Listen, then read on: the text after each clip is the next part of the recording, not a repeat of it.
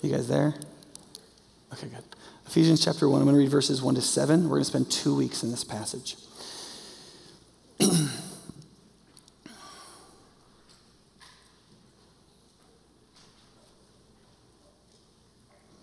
Follow God's example, therefore, as dearly loved children, and walk in the way of love, just as Christ loved us and gave himself up for us as a fragrant offering and sacrifice to God. But among you there must not be even a hint of sexual immorality, or of any kind of impurity, or of greed, because these are improper for God's holy people. Nor should there be obscenity, foolish talk, or coarse joking, which are out of place, but rather thanksgiving. For of this you can be sure, no immoral, impure, or greedy person, such a person as an idolater, has any inheritance in the kingdom of Christ and of God. Let no one deceive you with empty words, for because of such things, God's wrath comes on those who are disobedient. Therefore, do not be partners with them. So we're going to talk about this for 2 weeks. I'm going to talk today about the concept of being an imitator of God in the first 2 verses and about sexual immorality in that section. Next week, I'm going to talk about the negative motivation about wrath and not being partners with worldliness and its relationship to how we speak to each other, okay? That's how I'm going to break this down. Because both of these are enormous subjects. In both the issue of sexuality and speech, so they might seem wildly unrelated. Some people are like, sexuality and speech, that's an interesting pair. But remember, it says our in these verses, our, O-U-R. Meaning, this is still talking about our lives together as the body of Christ, as the people of God. And if you take a group of people, and you say, what are 2 things that if they're done very well, that group of people will thrive? And if they're done poorly and without obedience to God, that people will fall apart and destroy each other and destroy themselves. These are the 2. These are the 2. The way we speak to each other and the way we utilize our sexuality to either bond into families and to be parts of groups, or whether we use it to do whatever we want to each other and with each other and ultimately destroy each other and destroy ourselves while we think we're really finding fulfillment. So, if you look at the first verse, let's see if this is right. If you look at the first verse, it says in the translation in the Pew Bible, follow God's example, therefore, as dearly loved children.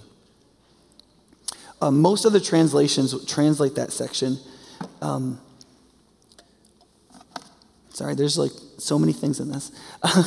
Translate that, be imitators of God, therefore, as dearly loved children. The older translation of the NIV used those words. They think you're too dumb now to understand the word imitate, and so they just put in be like, or whatever it is, follow God's example. But that's a much weaker locution, right? To say, follow somebody's example. That's wide open. Like, well, do some things that person does. Does that make sense? Whereas the phrase in the Bible is the Greek word where we get our word to mimic. Like, be exactly like that person in every way, so much so that you are indistinguishable from that person. Imitate them entirely, right? And therefore, a Christian, whether they know it or not, whether they're doing it or not, is an imitator of God. In fact, you could sum up in the entire Christian life of how we live it out that way, to say we're an imitator of God. Now, some of you are going to, at some point, not pay attention to the sermon and try to fill out the fill-in-the-blank thing on this card, okay? And I admire that. I'm glad that you're using your attention actively. So I don't want you to go crazy. So the last one, number 3, the first N is really an R. The first N is really an R. Ashlyn was trying to trick you and keep you from working ahead, and I admire that about her. But I just want you to know that that's going to be an R. So in case you want to try to fill it out before I tell you, because it'll make you feel smart, even though it's really easy. Okay? All right, good. So what this passage is saying is every Christian is an imitator of God. Okay? We are an imitator of God first and foremost, just to imitate him. Of course, that's kind of a big picture. You might not know how to break that down practically. So then he says, like Jesus, right? He says, as dearly loved children, and walk in the way of love, just as Christ loved us and gave himself up for us as a fragrant offering and sacrifice to God. So Jesus himself walked in the way of love, and in doing so, he pleased God. As a sacrifice, he was also a fragrant offering. In the Old Testament, when sacrifices were offered to God, there was always the sacrifice, like you had to give up the animal. There was an expense to it and a sacrifice to it.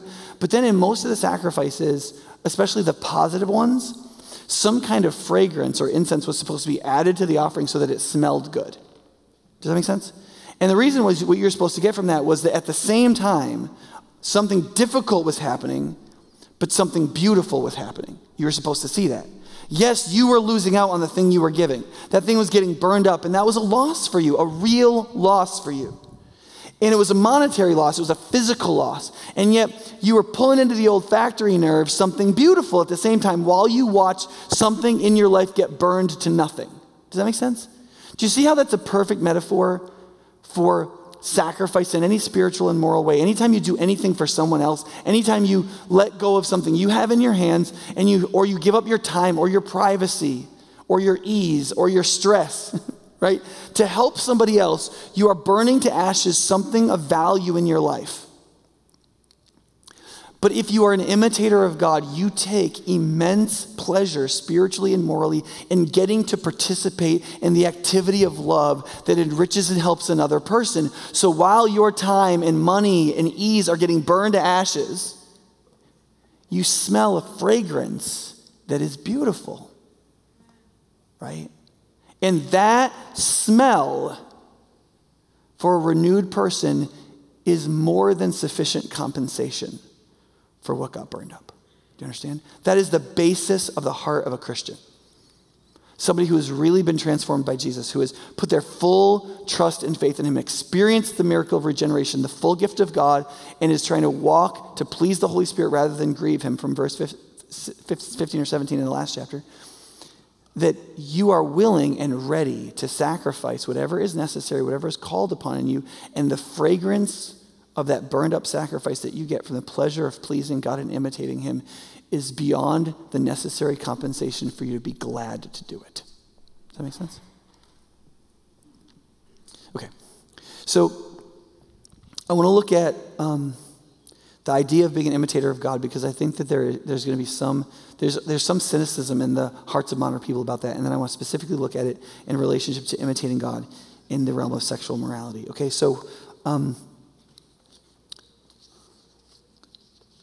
every Christian is called to imitate God, right? That's what this verse says. Let me see what the next slide is. Okay. It's important to recognize that this is not an obscure verse in the Bible. You might be like, okay, Nick, so one time it says imitate Christ, imitate God and like walk in the, but is that language used very often? Well, first of all, you should realize that all of chapter 4 points up to this verse, and the rest of chapter 5 and 6 flow out of this verse. That's why the verse starts with therefore, which really can go there more than here in the translation. It's nothing I don't like about the New NIV translation. I think that therefore really ought to be right there. Therefore, it sounds cool to put it there because like follow God's example. What does that mean? Therefore, because you're following God's example, as dearly loved children, walk in the way of love, just as Christ did. So it operationally feels right. You're like, imitate God. Well, that's too big for me to break down. Well, therefore, to break it down, walk in the way of Christ, just as he, right? But you see, that's not probably where that ought to go. It ought to go right here, where it says, therefore, follow God and be imitators of him, just as Christ laid down his life for you, right? Because, why? Because you just read chapter 4. You just read all through chapter 1 through 4. And chapters 1 through 3 told you about the glory of God and how great God is to imitate. And then chapter 4 started to tell you about stuff that you should do, and it's already getting a little hard. You know what I'm saying? If you read through chapter 4, you're like, this is very demanding. And then he gets to chapter 5. He's like, therefore, listen, think about it this way. I just said don't grieve the Holy Spirit, but think about it this way. Be an imitator of God. Like, you want to try to come up with something where you could get more meaning in your life than that. Right? And I would argue that if you can come up with something that would give more meaning to your life than that, then you don't understand what it means to imitate God. That's what I would argue. And that's what I'm going to do for point 1, basically, okay? So, okay, but I still haven't seen this. Jill did this. Okay, so I want to be really honest with you. I was in Fort Wayne, Indiana, all weekend, coaching a volleyball tournament. My head basically nearly exploded from all the noise. I was with girls the whole time, including 9 of them in my hotel room crying and talking to each other about their feelings. Okay? And at one point on the way home, when I was trying to write this sermon in the back of a Civic, I was trying not to listen through noise-canceling headphones to my daughters having a Tay-Sway sing-along that I desperately wanted to be part of. No, I'm just kidding. That I was trying to write during. And so I haven't even seen this yet, okay, because Jill made it while I was writing it, okay? So the language of being an imitator of God is all through Scripture. It's everywhere. So let me just read a couple of these for you. 1 Corinthians 4, 16 and 17. I urge you, therefore, to imitate me. And this is the reason I'm sending Timothy to you, my son whom I love, who is faithful in the Lord. He will remind you of my way of life in Christ Jesus, which agrees with what I teach everywhere in the churches. So the Apostle Paul is saying, you should imitate God. You're going to need a more physical example of that. So imitate me, but I'm not coming to you. I'm going to send you somebody who's been imitating me for years, Timothy, because in Timothy you can see exactly the way of life that I live in Christ Jesus implicitly as I'm imitating God. Does that make sense? And that's what we're all imitating in all the churches. 11:1 says this. He says, therefore, be imitators of me as I am of Christ. Hebrews 6:12, we do not want you to become lazy, but to imitate those who through faith and patience inherit what was promised. Right? So there are people in the body of Christ who are really imitating God with all their hearts. And there are others of us who are tempted to be lazy in our pursuit of Jesus. And he's like, pick out one of those people who is not lazy in their imitation of Jesus and imitate them so that you don't grow lazy in imitating God. Right? Hebrews 13, 6-8 says, so we say with confidence, the Lord is my helper. I will not be afraid. What can man do to me? Now remember your leaders who spoke the word of God to you. Consider the outcome of their life and imitate their faith. Jesus Christ is the same yesterday, today, and forever. Jesus isn't changing. Therefore, if your leaders have imitated Jesus, you can imitate them and rightly be imitating Jesus. Does that make sense? There's some others too, but I'm going to not spend more time on that right now. In the pre-summer series in 2020, we'll be in 1 Thessalonians, which has a theme of imitation and example. And that series will be called Imitation and Example. So we'll come back to this a little bit. Part of what we should get from this passage is, remember the verse says this, imitate God as dearly loved children. Now, because one of the things that we need to face is that there is a certain amount of cynicism around the idea of imitation. Because some people will say things like, well, listen, if you really imitate something else, right, aren't you really just going to end up either a cheap knockoff or not really have deep individuality? Aren't you going to be one of those two? And isn't imitation, therefore, an inauthentic way for a human being to live? And so, therefore, I shouldn't really be imitating. Yeah, I might be able to get some things from some people, but imitation is too much. Okay, so first of all, I think it's important to start with the fact that misunderstands both natural development and natural affection in human beings that are whole. Right? The way this is reasoned, he says, imitate God as dearly loved children. If a child is growing up in a family and that child is dearly loved by his parents and has parents that are admirable, okay? Both of those two things. Now, in the context, there's no doubt whether or not God is admirable, right? The Apostle Paul is not speaking to people for whom that's in question. God is the absolutely admirable one. And in Christ, he has demonstrated absolutely that he dearly loves us. Any child in a natural family who grows up with parents who dearly love them and who are deeply admirable, the natural development and the natural affection that should grow up in a healthy child is the desire and the natural inclination to imitate their parents without even ever thinking about it. And that's exactly what happens. And what naturally happens to kids like that is when somebody says, you're just like your dad, the kid goes, cool. Inside, they'll be like, that's not true. But inside, they're like, that's awesome. They think I'm like my dad. Or you're just like, and insert your family name. You're just like a, right? Like a Cece is such a Knetter name, right? It's like, if you know them, I'm so glad you guys are back. That's great, right? But like that is so their family. Just classics and meaning and the church's history and who was great in it and passing on those stories and imitating great people who've gone before us and not being ignorant of all the heritage that we have. That's so them, right? Could be all of us. I'd like to be more like that, right? But you can see like little Cece running around at 7 and maybe being like, you're such a Knetter. You are. And then she'd be like, I know. Right? Because she has parents who dearly love her and who are admirable. Right? It's natural. And it's not only natural in terms of development. Like any child grows up mimicking their parents. That's how you learn to talk. That's how you learn to move your face. That's how you learn that a smile expressed happiness and a frown expressed displeasure. It's how you learned everything you know without even knowing it, without ever choosing to imitate or not imitate, because you were a child who had a parent and you imitated them. And it's natural not only that you would imitate them and figure out what you're doing, it's also natural that you would have affection for the one that you're imitating, right? And so when people struggle with the idea of imitation, I think that it misunderstands the spiritual nature of the Christian call to be an imitator of God. Okay, and I think it's based on 2 reasons. Let me see if I have, okay. Where are we going? Here we go. I think it's based on 2 things. One is a fallacy and one is a fear, okay? When people say, well, I think, isn't imitating someone completely as a full example or model for you going to lead you to be either inauthentic or a cheap knockoff? One is, I think there's a fallacy, it's called the fallacy of equivocation, when you use one word to mean 2 different things. So if I say something is an imitation, that can have, usually in our language, it has a negative connotation. It's a cheap knockoff. That's an imitation such and such, means that it is like a not as good version of such and such and so, right? I don't know if this is true anymore, but years ago I would have said that like a Hyundai is like a knockoff Honda.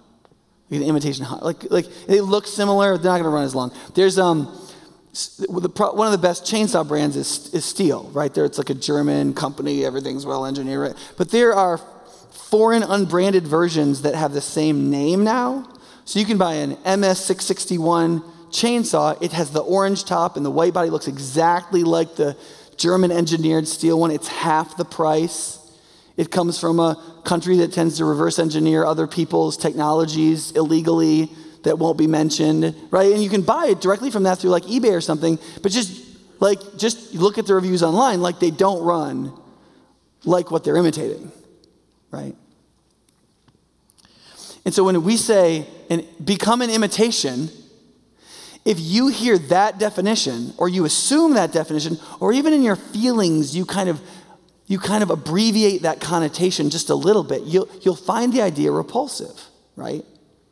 But you wouldn't say that if somebody made you a replica 1800s full oak table that was exactly like you could have gotten, like in central Norway, if you had found a really good woodsmith, woodworker, that is just as strong, just as ornate, carved as beautifully, the exact same thing that you could never buy now from that era, but had to be replicated in the present with the full integrity of its original craftsmanship, right? What would happen if, the car companies we buy from just stopped making replicas of their previous cars? You wouldn't have one. You'd run out. Replication of authentic things that are great, that are worth imitating and remaking is fundamental. And here's the thing about human beings. The death rate for human beings is hovering right around 100%. You know what I mean? Still, even with doctors, right? And so you run out of humans, right? And if you don't replicate good ones, then you don't get good ones. And that's bad, because you need a lot of good ones for things to not be terrible. And because human beings share a nature, not just a personality, and because much of our character and our being is rooted in the formation of our nature and our character, we are almost entirely exactly the same in a lot of ways. And so mimicry and imitation is fundamental to us being formed as we need to be. Right? The second is fear, and that is if we imitate someone else, we won't deeply and truly be individuals ourselves, okay? C.S. Lewis has a good section on this in Mere Christianity where he says, if you want to be ordinary, try to just be extraordinary. Like the surest way to be mediocre is to just try to be extraordinary. The best way to actually be good at something is not to try to be great, but to try to do something at a really high level of quality, no matter what happens to you. Right? I say this to my volleyball players all the time. You guys are playing afraid because you're afraid you're going to lose, and losing is going to happen to you, and you've lost all the joy of playing, and so now you're playing terribly because you're concerned about what's going to happen to you. Just do the thing at the highest quality you can in the moment and try to do it well. And then let the chips fall where they may about where you fall in the pantheon of success. Does that make sense? Same thing with originality. Lewis says, the surest way to not be original is to try to be original. If you try to be original, you'll do what everybody else who tried to be original did. And you'll do nothing of quality. So even if you do something that is not been done before, it will often be something that hasn't been done before because it was a stupid idea, and everybody it had occurred to before this had the good sense not to do it. Right? That's not good originality. Well, Lewis said, listen, if you really want to be original, tell the truth in some way as fully and deeply as you can. And 2 times out of 10, you'll be original without trying. And there's very few writers, honestly, in the 20th century that were as original as Lewis. And the way you know how he achieved his great originality? He read voraciously from the English writers of the Middle Ages. Same thing is true about Tolkien and Chesterton and many of these great Anglophiles of the 20th century. They were seen as incredibly original. They're still read today. Almost all their books are still in print. And what they did was they mediated the truths of the Middle Ages that had been completely forgotten into modern language, critiquing modernity with it. And it was beautiful and heart-stopping and helpful and useful. Right? Because they didn't try to be original. They didn't try to be individual. They just tried to tell the truth really well. And if you want to be an individual and an original person, whatever that means, pursue godliness. Imitate God. Learn to walk in the way of love as displayed in the fragrant offering of Jesus the Christ, who lived out perfect humanity. And you will more often than not be very original in these times.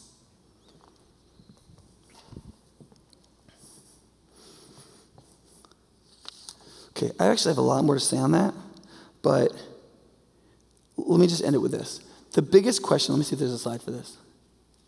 The biggest question about imitation is not whether or not imitating something is good. These are the 2 biggest questions. In how you choose to imitate another, what is the quality of the model and what is the quality of the replica? That's the question. Now, if you're a believer, hopefully we have presumed and agreed upon that the quality of the model is not in question. To imitate God is to imitate a model of absolute perfection, of full goodness, of heartbreaking beauty in his holiness, and is so worth it and has given us the most concrete possible example and further model in the incarnation, life, death, and resurrection of Jesus. So we have a literally human divine model by which to be directly connected to and to personally model ourselves after in imitation, right? Which is great. The question is, what's the quality of the replica going to be? You see, the reason why there's a lot of irreligious people in our cities is because they've run into a lot of Christian knockoffs who go to church. See, that's one of the reasons there's a lot of irreligion. Right? Every time I see statistics on like the nuns, like all these young people, they're not going to come to church. They hate church. They're so disillusioned. Listen, of course they are. Listen, everybody's going to be disillusioned to the extent to which they keep bumping into replicas that are bad. Okay? Doesn't matter what age they are. Everybody is disillusioned by knockoffs. Like if you think, listen, if I went out and I bought an MS-661 off of eBay thinking I was going to get a German-engineered piece of American-made beauty that was going to run for 50 years, and I got this chainsaw, and I fired that thing up, and it was roaring for a little while. I started cutting into my first piece of oak, and the thing starts smoking, okay? I'm going to be severely disillusioned, okay? Severely disillusioned by this stupid chainsaw, right? I'm going to be angry, right? And I'm going to be like I might even never buy a steel chainsaw again because I thought that was a steel chainsaw, right? And there are a lot of people who not only don't have anything to do with religion or Christian faith in particular because they've run into a lot of Christian replicas that are knockoffs, but also the Christian faith they thought they believed in was a knockoff because they either went to a church that preached the gospel unfaithfully, didn't try to teach disciples to obey everything Jesus commanded, went only halfway in the medicine of the gospel, didn't offer the full counsel of God, as Paul says in Acts 20 when he talks to the church at Ephesus. He's like, listen, I never shrunk back from telling you the whole truth because I thought you needed the whole truth. And so I didn't tell you the part that you'd like and not the part that you wouldn't and slowly meter out some of the stuff you didn't like. I just told you the whole truth, and I just trusted you to be moved by the Spirit in a certain form of human nobility and that you would accept it all. And I feel like I served you in that way, right? And some of it is just you didn't listen. There's some people that they believed in a Christian knockoff, not because the church was unfaithful or because their parents were unfaithful or because people around them, but because they just picked and chose what they wanted to believe in Christianity. And it's like putting together the chainsaw and leaving parts you don't like out. And then you try to fire that thing up, it doesn't do anything but sputter. And you're like, stupid Christianity. No, that was you. You took necessary parts out. It didn't work. And you wonder why it doesn't work. It works with all the parts together. That's why my job isn't to just go and make disciples and baptize them, like it says in the Great Commission. My job is also to teach them to obey everything Jesus commanded them. Because if I don't, you might come for a little while. But when your saw doesn't run, you'll pitch the whole thing and you'll tell everybody else it doesn't work.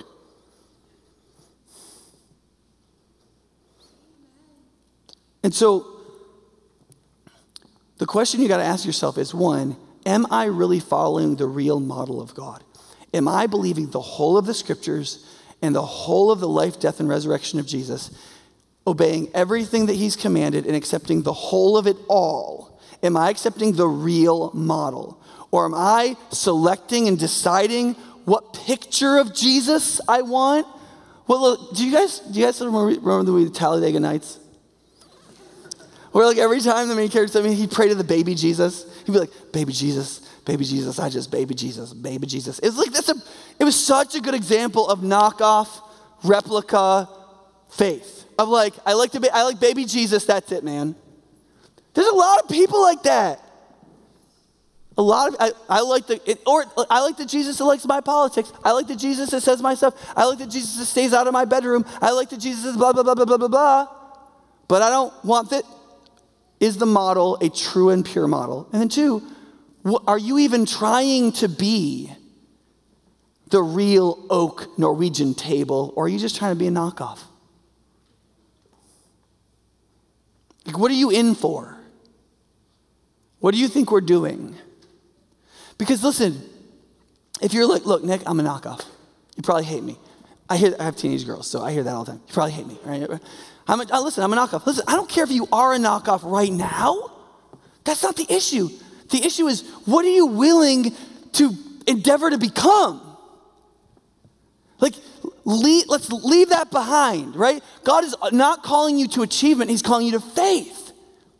He's calling you to believe, not just in him, but to believe in him by believing him. You can't believe in God and believe that what he tells you is nothing but lies. You can't do that. It doesn't work. Nobody would accept you saying you believed in them if you didn't believe what they told you. When the main endeavor was them telling you stuff. You have to believe God by believing what he says and what he teaches and accepting it and trusting it by faith and endeavoring to become a true replica, not a knockoff. For your joy, and so that you would be a fragrant offering. Right? Okay. So let's make it worse.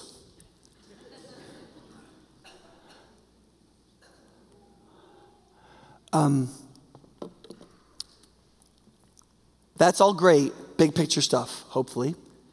That's what the scripture says, so don't get mad at me, okay? The question is, okay, where do we go with this? And so the Apostle Paul gets really meddlingly practical, okay? He says there's two areas, we're going to talk about one today. There's two areas where you need to get this dead on straight immediately, and you have to seek to achieve the highest possible level of imitation. In things sexual and sensual, and in how you talk to each other. Because these two things, words and sexuality, are two of the most powerful things coming out of the human soul. They're incredibly powerful. The words that you speak and what you do with your sexuality can either create flourishing in your life and in the lives of everybody around you, or they can wreak havoc and destruction and pain in your life and the lives of everybody around you. And remember, this book is written to us as a community. He's saying in order for you to experience being the fullness of Christ, being the body of Christ, being one people together, enjoying the gospel, living out being God's workmanship in Christ, and knocking down the dividing walls of hostility, in order for you to experience that, you have to live together with a certain character, and it has to include the way you use your sexuality and the way you talk to each other. You cannot keep those for yourself, and you cannot deny the counsel and the demands of God in those two areas, okay? There's this place where Jesus says, listen, anybody who goes to build a tower should calculate before he builds the tower if he's got enough bricks or enough money to buy bricks. Otherwise, he's going to build like half a tower, and everybody's going to laugh at him. Because half a tower is not much good, you know? And he said, similarly, if a guy goes out and he's going to fight a foreign king, and he knows the foreign king has like 20,000 troops, and he only has 10,000 troops, he's going to like calculate and figure out if there's any way he can win.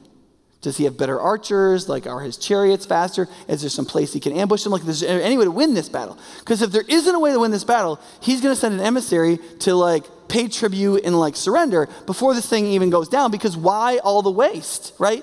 Jesus is saying, look, every human being, in order to be wise, has to calculate what things are going to cost beforehand. Listen, you need to understand, if you're going to walk with Jesus, okay, you need to calculate in that he is going to tell you what to do with your genitals and your face.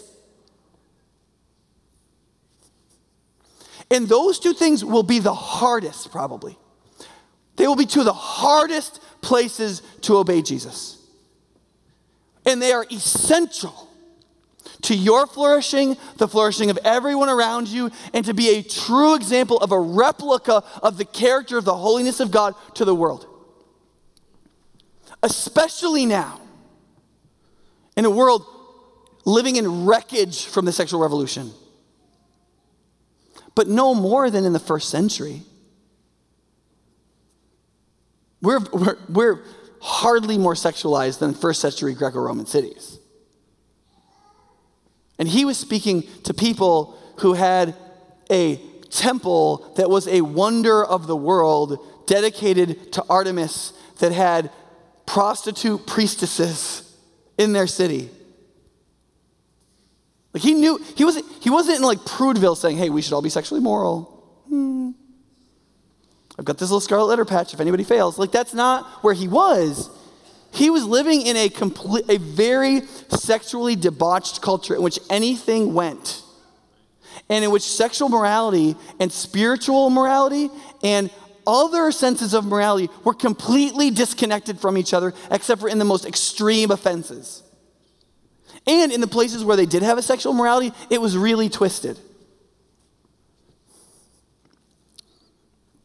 So the first way that the Apostle Paul applies this, he says, listen, you have to be imitators of God in your sexual desires. And so he says it like that. He says, but among you, there must not be even a hint of sexual immorality or of any kind of impurity or of greed, because these are improper for God's people. Translated more literally, it's this. But sexual immorality and all impurity or greediness, covetousness, must not even be named among you. The reason they translate it not even a hint is because not even named could mean two different things. It could mean like, you shouldn't talk about sex. Right? Like that could be one way to take it. That like, don't talk about sexual immorality. Don't talk about impurity. Don't talk about greediness. Okay, or covetousness. Like it offends people. People don't like it. Or like, if you talk about sex, people start doing it. So just don't say anything at all, right? So when he says it shouldn't even be named among you, like some people will take it that way, who will kind of want to take it that way, right? What it means is that it should be so absent from our community together, so absolutely absent, that bringing it up is kind of like wanton stupidity. Because it's not happening, right? It shouldn't even be named. There isn't an opportunity to say, well, Angie did blah, blah, blah, or Bill did blah, blah. It's like that never happens. That never comes up. You don't even have to talk about it. Now, you might be thinking, I think we might be a long way from that, Nick. Yes, we are. Yes, we are. But let's not confuse where we are for the goal. Let's not confuse what we're doing and where we are and how broken we are, how difficult this is going to be with where we're headed. Do you understand? We're headed towards being a sacrifice that is being burned up for good purpose, the pleasure of which is the fragrance of its moral and spiritual beauty that God smells and we smell and everyone smells. And there's the heartbreaking beauty of the glory and goodness of God among us is worth whatever pleasures or desires or greediness in our heart that we can't satiate. That's where we're headed. And all of us have to head there. No matter what the proclivities of your sexual immorality are, no matter what the proclivities of your choice impurities are, and no matter what things you want to grab more of with greediness that maybe you're allowed to have, but you're greedy about it. You're wanting about it, you're coveting about it. Even though you can have it in a measure, you won't let it be measured, right? You got to have more. And I know a lot of Christians who hurt themselves fairly dramatically by going after things that aren't sinful in themselves, but because they go at them covetously or in a greedy manner with an unleashing of their flesh upon the thing that should otherwise be good, they end up devouring it and throwing it up in their unmeasured way of following because they're not really chasing it with love. And you can destroy a good gift of God when it's not pursued with love, right? So, okay, this may be uncomfortable for some, but I've talked with enough people now who have come to church more recently that not everybody in our family knows what sexual morality is. Sexual immorality is. They just don't. I talk to younger people who haven't been to church, and they go to churches that won't talk about it, even though Paul talks about sexual immorality in basically every epistle. And no church will say, you can do this, you can't do that. Okay? So, I think it's important that we do that, right? Okay, where are we? Okay, all impurity, there's the card. That's an R. You should be able to fill that out by now. If you can't fill that out by now, you can come for a hug after the service. Okay. Oh, that's okay. So let me try to lay this out a little bit, okay? So there's 3 categories in this passage. One is sexual immorality, porneia, which is used to be translated fornication, but nobody knows what fornication means either. So sexual immorality at least sounds like modern English. Impurity and greediness or covetousness. Now that does include financial greediness, okay? And it should be noted that for a lot of men, our desire to get more money is partly related to what women will be able to get with the prominence that income will get us, okay? So greed for men is often related to sensuality, right? Partly because women are naturally inclined to choose men based on their prominence or status rather than their handsomeness. You've seen these couples.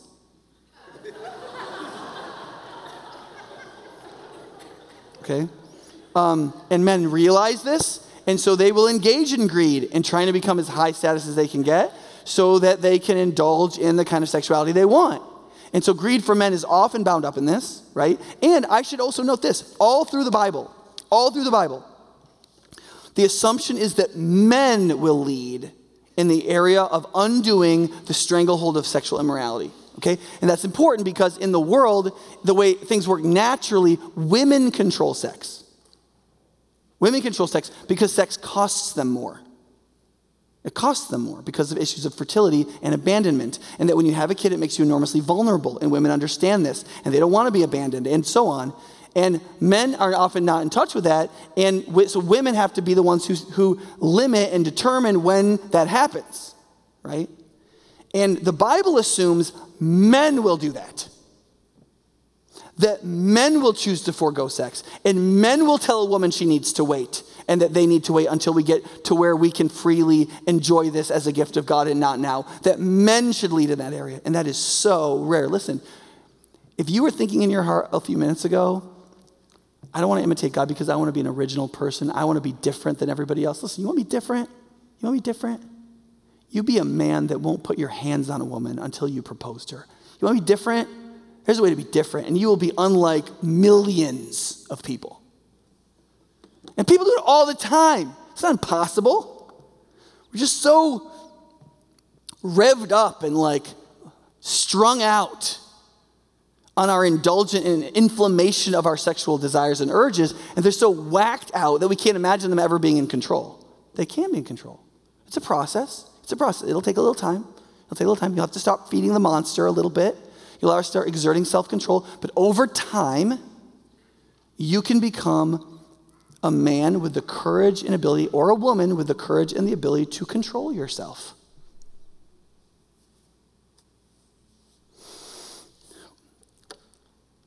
One of the things that some people really don't like is that there is no set of chapters in the Bible that explicitly and completely explain all of sexual morality. Okay? People will be like, can't you just send me to this chapter and verse that tells me what I can and can't do? And the problem with that is that most of sexual morality in the Bible is assumed. So, for example, the Bible actually doesn't say anywhere explicitly you can't have premarital sex, right?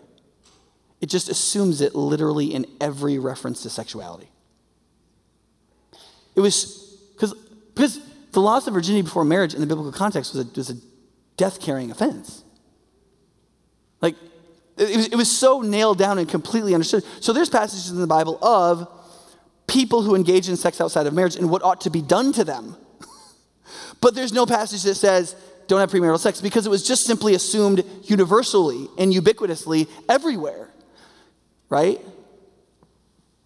So part of it is you've got to be willing to read the Bible in its historical context and work through its context and how they changed in the Old and New Testament and how that functions. And it's not super simple. However, there are 3 chapters that encapsulate the most do this, don't do that, or really don't do that references to sexual morality, and those are Leviticus 18 to 20. Leviticus 18 to 20. And if you read Leviticus 18, it's often quoted, Leviticus 18:20 are often quoted in discussions about homosexuality because homosexual sex, both male and female, are forbidden in both passages.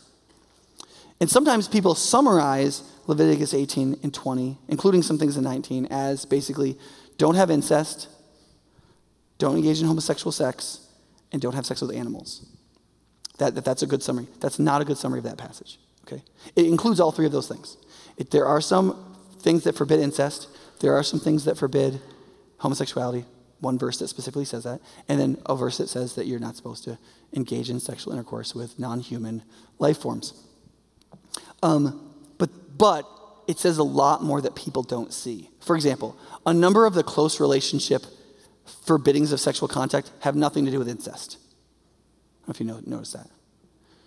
So a number of the relationships that it forbids are close family relationships, but there's no familial genetic relationship between the 2 people that are forbidden to have sex. Why is that? It's not incest, right? There's a lot of passages like that in those sections. See, it's very easy for us to say, well, I won't do any of those things. Like, I mean, think about how easy a pass that is for you. Just you read over that and go, oh, well, that's incest, homosexuality. Like for 97% of the population or so, you're like, I'm in the clear, man. I just need to stay away from farms. You know what I mean? Like, sorry, that was probably too much. Okay. But if you go through these passages and others related to sexual morality, and you look at the adjectives related to how we should look at sexual morality, here are some of the adjectives that you hear: dishonoring, rivalry, wickedness, defiling, profane, detestable. Right? So for example, dishonoring. If you look at the early part of chapter 18 in Leviticus, that would refer to putting yourself into the intimate relations that should be private and monogamous of others. That is, not honoring the deserved privacy and off-limitness of the relations that others deserve. So lechery would fall under this. A man shouldn't have to protect his daughter from you if you're 15 or 20 years her senior. Does that make sense? Like if I have a 16-year-old daughter, I shouldn't have to worry about guys that are like 25 and older hitting on her. Because there's a privacy of relation that I have with her that I shouldn't have to worry about you meddling in. And if you hit on her, like you're defiling the relationship of privacy that I have with her, right? Adultery, same way, right? Adultery is a defiling of the privacy that a man and wife have with each other and the off-limitedness of each one. So what's often called now spouse poaching would fall under this, right? There are natural unions of ways people should be sexually off limits from each other that you should respect. Some of those are close family relationships. You're not supposed to have sex with your aunt, for example, the Bible has to explicitly say, because people do it. But also other close relationships, right? Close to this is the concept of rivalry. For example, the Bible says that if you marry a woman, you can't marry her sister while she's living. Now, most of us would say, well, that's kind of in bad taste. Well, there's a reason why it's in bad taste, okay? And you got to be careful about like in bad taste, because when you say in bad taste, that assumes a whole morality that defines taste. I mean, it assumes we all agree on it, which we don't, right? The reason you can't do it, the Bible explicitly says, and make a rival of your wife, right? There are numerous sexual relationships that create rivalry in a community. And if we walk in the way of love, any sexual relationship that produces rivalry is something a Christian who is being loving would reject. So for example, marrying a close relative is given in the Bible. But also, for example, if you just like recklessly date among single people who all know each other, right? Like if you're a dude and you know that you're like in a friend group of like 30 girls and you date your way through 5 or 6 of them, what do you think that's going to produce? Right? Like it's one thing if over the course of 2 years, you take some of them out until you find the one that you're right for.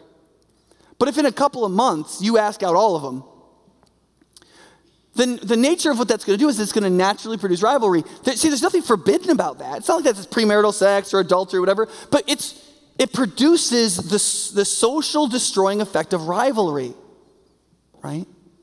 I could probably give a lot more examples of ways in which, so for example, immodesty, male or female immodesty. Usually that means males immodestly acting as though they're higher status than other males and creating a status competition, or women displaying their fertility in various ways, creating a status competition. Both of those actions of immodesty produce rivalry, which is sexual in nature and is sexual immorality, right? That's why in the Bible, it says you should be elevated in the Christian community, specifically in relationship to your godliness, how much you love and serve others, not your status or your good looks or whatever, right? Or how loud you can be.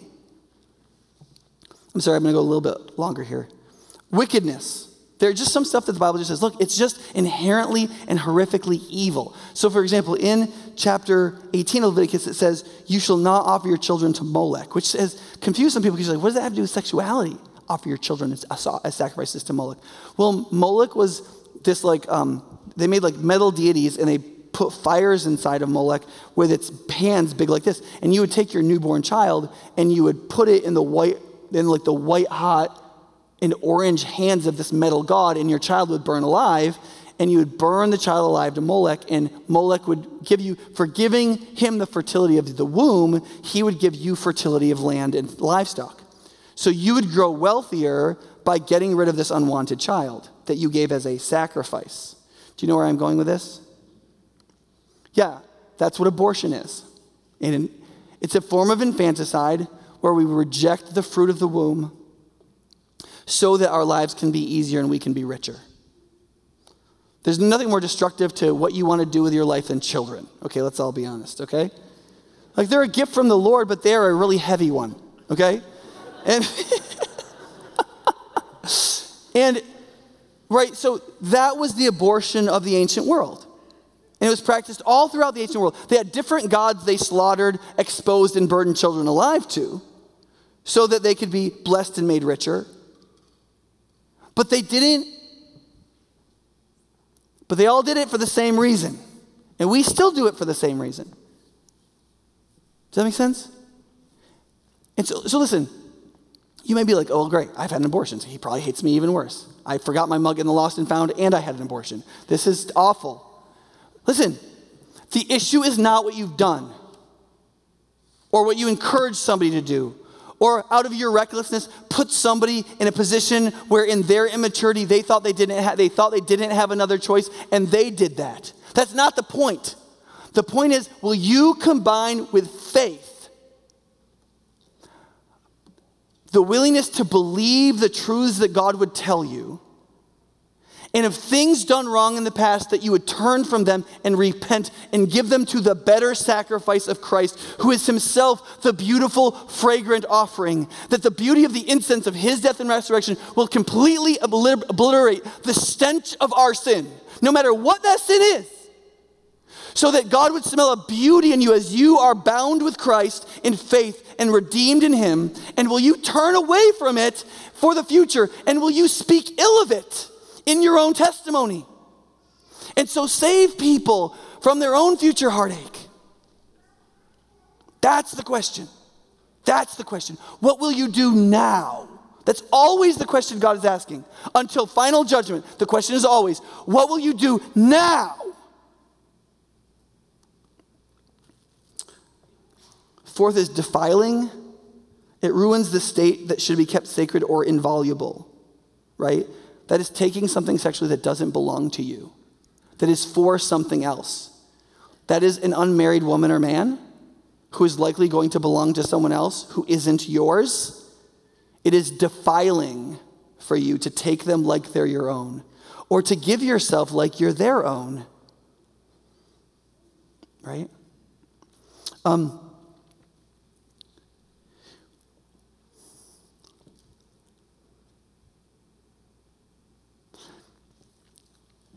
Under this, you could also put, because we're talking, defiling is to take something that's not yours. Here's an example of greediness, right? It's technically okay, but when done with greediness, it becomes a terrible thing, right? Dating someone for too long, especially if you're having sex with them. Dating somebody for too long. What are you doing? You're stealing their youth. The Bible says, my hope is that you'll rejoice in the wife of your youth. Men and women should be able to find people in their relative youth that are suitable to marry, and they should be able to marry each other and enjoy each other in the years of their youth.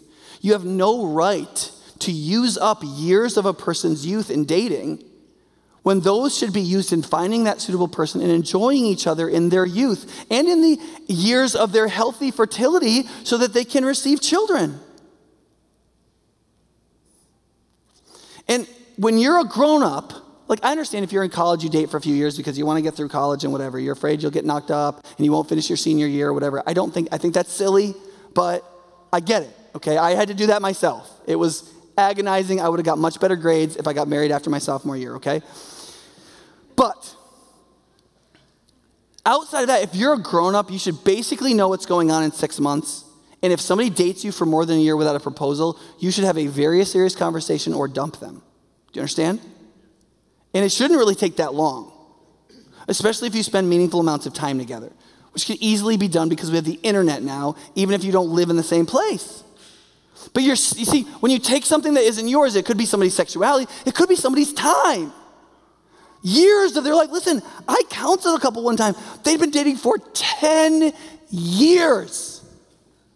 And the guy was like, I never really believed in marriage. She's like, I always thought he'd get over that and we'd get married. I was like, okay, you just stole her 20s and stole her 20s from someone else. And sweetie, like, what in God's name were you doing? And where is your father? Like, what is going on? Like he should have T-boned him with a car at an intersection accidentally after 2 years.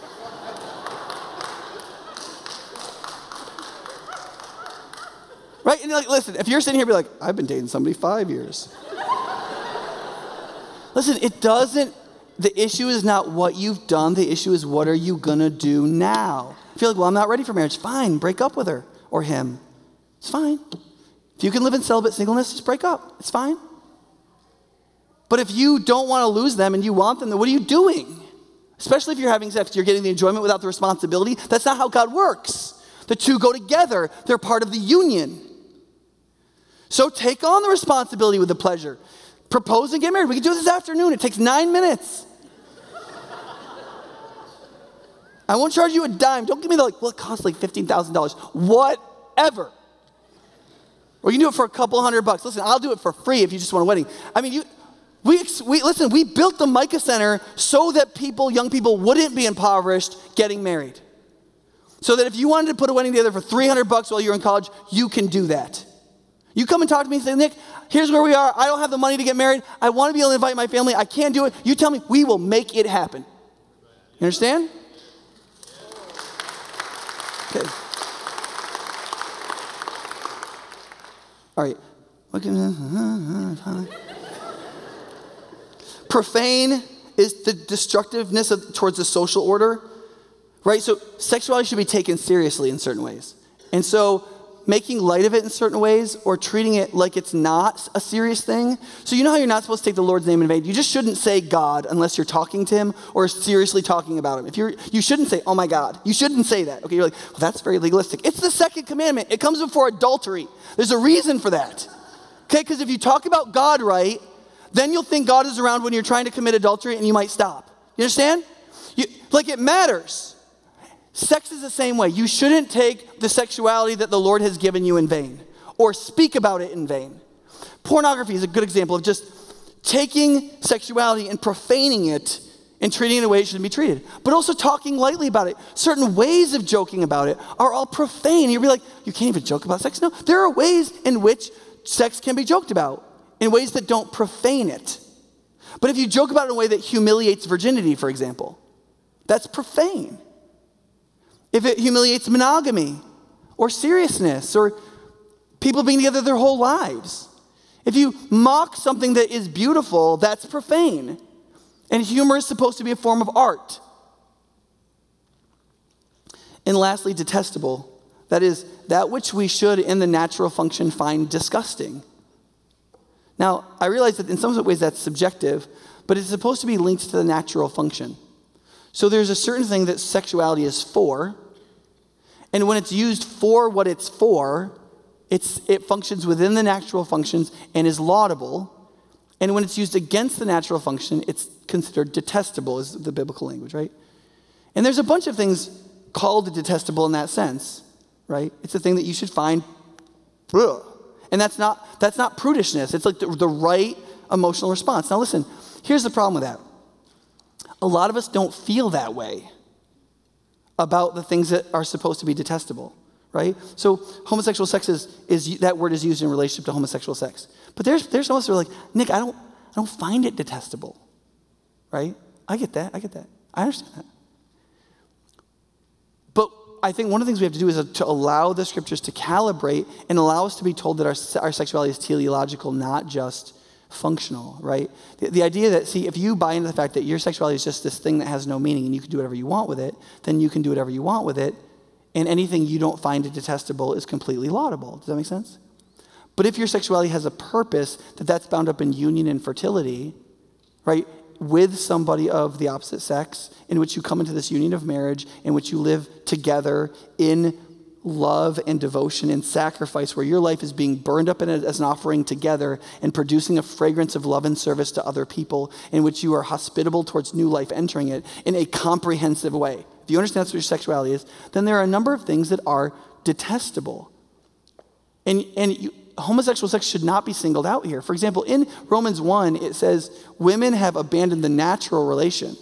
And because that's very close to a reference to homosexual sex with men, the assumption is that must be the practice of lesbianism, which it could be, and it may be slightly more likely in that context.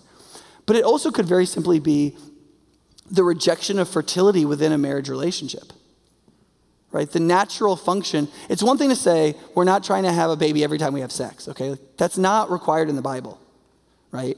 But one of the reasons why the Catholic Church teaches against birth control is not because they literally believe it's wrong in some ways. It's because when you tell people they can control births, what do they actually do? They stop having children, period. That's what they actually do. Just look at the birth rates everywhere in the world where there's birth control easily available to educated people. If you have a high school education, you have accessibility to birth control, you have 1.2 children or less, and the human race goes extinct. We can't be trusted with birth control. Do you understand it? It's not like a religious matter. Like, it's just a practical matter. God wants human beings. We won't have them if we can control our births. In the ancient world, they just put them in the white hands of Moloch.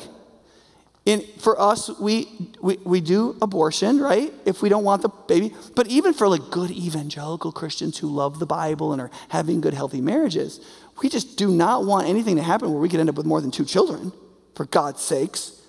It's one thing to not have 1.2 and have a whole 2, but like, let's not get crazy, And I don't think the Bible prescribes any amount of specific fertility for any of us. I don't think it does that, okay? I don't think teaching Christians they cannot engage in any kind of behaviors that control birth or consummation, at least, is right. But the Catholic folks, they're onto something. They are onto something. Because if you just go, do whatever you want, what people do is they just make themselves infertile. And I don't think that's the will of God. The first commandment to humanity, besides get the world under control, is fill it with more humans. And at the end of the Old Testament, one of the things he faults the people of God for is that they wouldn't give godly offspring to him, which was his main desire. That doesn't mean you have to have 5 kids. It means you need to think differently about hospitality within sexuality. What does it look like to be a hospitable husband and wife to the new life God would give? What does that mean for us? And how do I work that out? And I don't think it's as simple as try to have a kid every time you have sex, or have as many kids as you want when you know darn well what you're going to want is none, or a very manageable amount that won't impoverish you, so that you still have enough money to buy cocktails and coffees at Starbucks and cars with leather seats and moonroofs. Do you know what I mean? And all of that is within sexual morality. It's one of the reasons why our same-sex attracted or transgender brothers and sisters get really frustrated with us when we act like sexual sin is like basically just about fornicating, adultery, homosexuality, and stuff that like is unmentionable. It's not. Sexual morality permeates everything. It's everywhere in our lives. We're always expressing our sexuality. And if we're not careful, and if we're not walking in the way of love, we're producing rivalries and defilements and things that are detestable all the time without even thinking about it. Because we want what we want. Because we do what we do with greediness. And we're not looking to be imitators of God. We're not looking to be those who walk in the way of love. And we're not looking to be people who are burned up to be a fragrant offering to God. But we can be. We can combine faith with the beauty of imitating God as displayed in Christ, and we can be that fragrant offering, and we can be a people in which sexual immorality and impurity with greediness isn't even mentioned.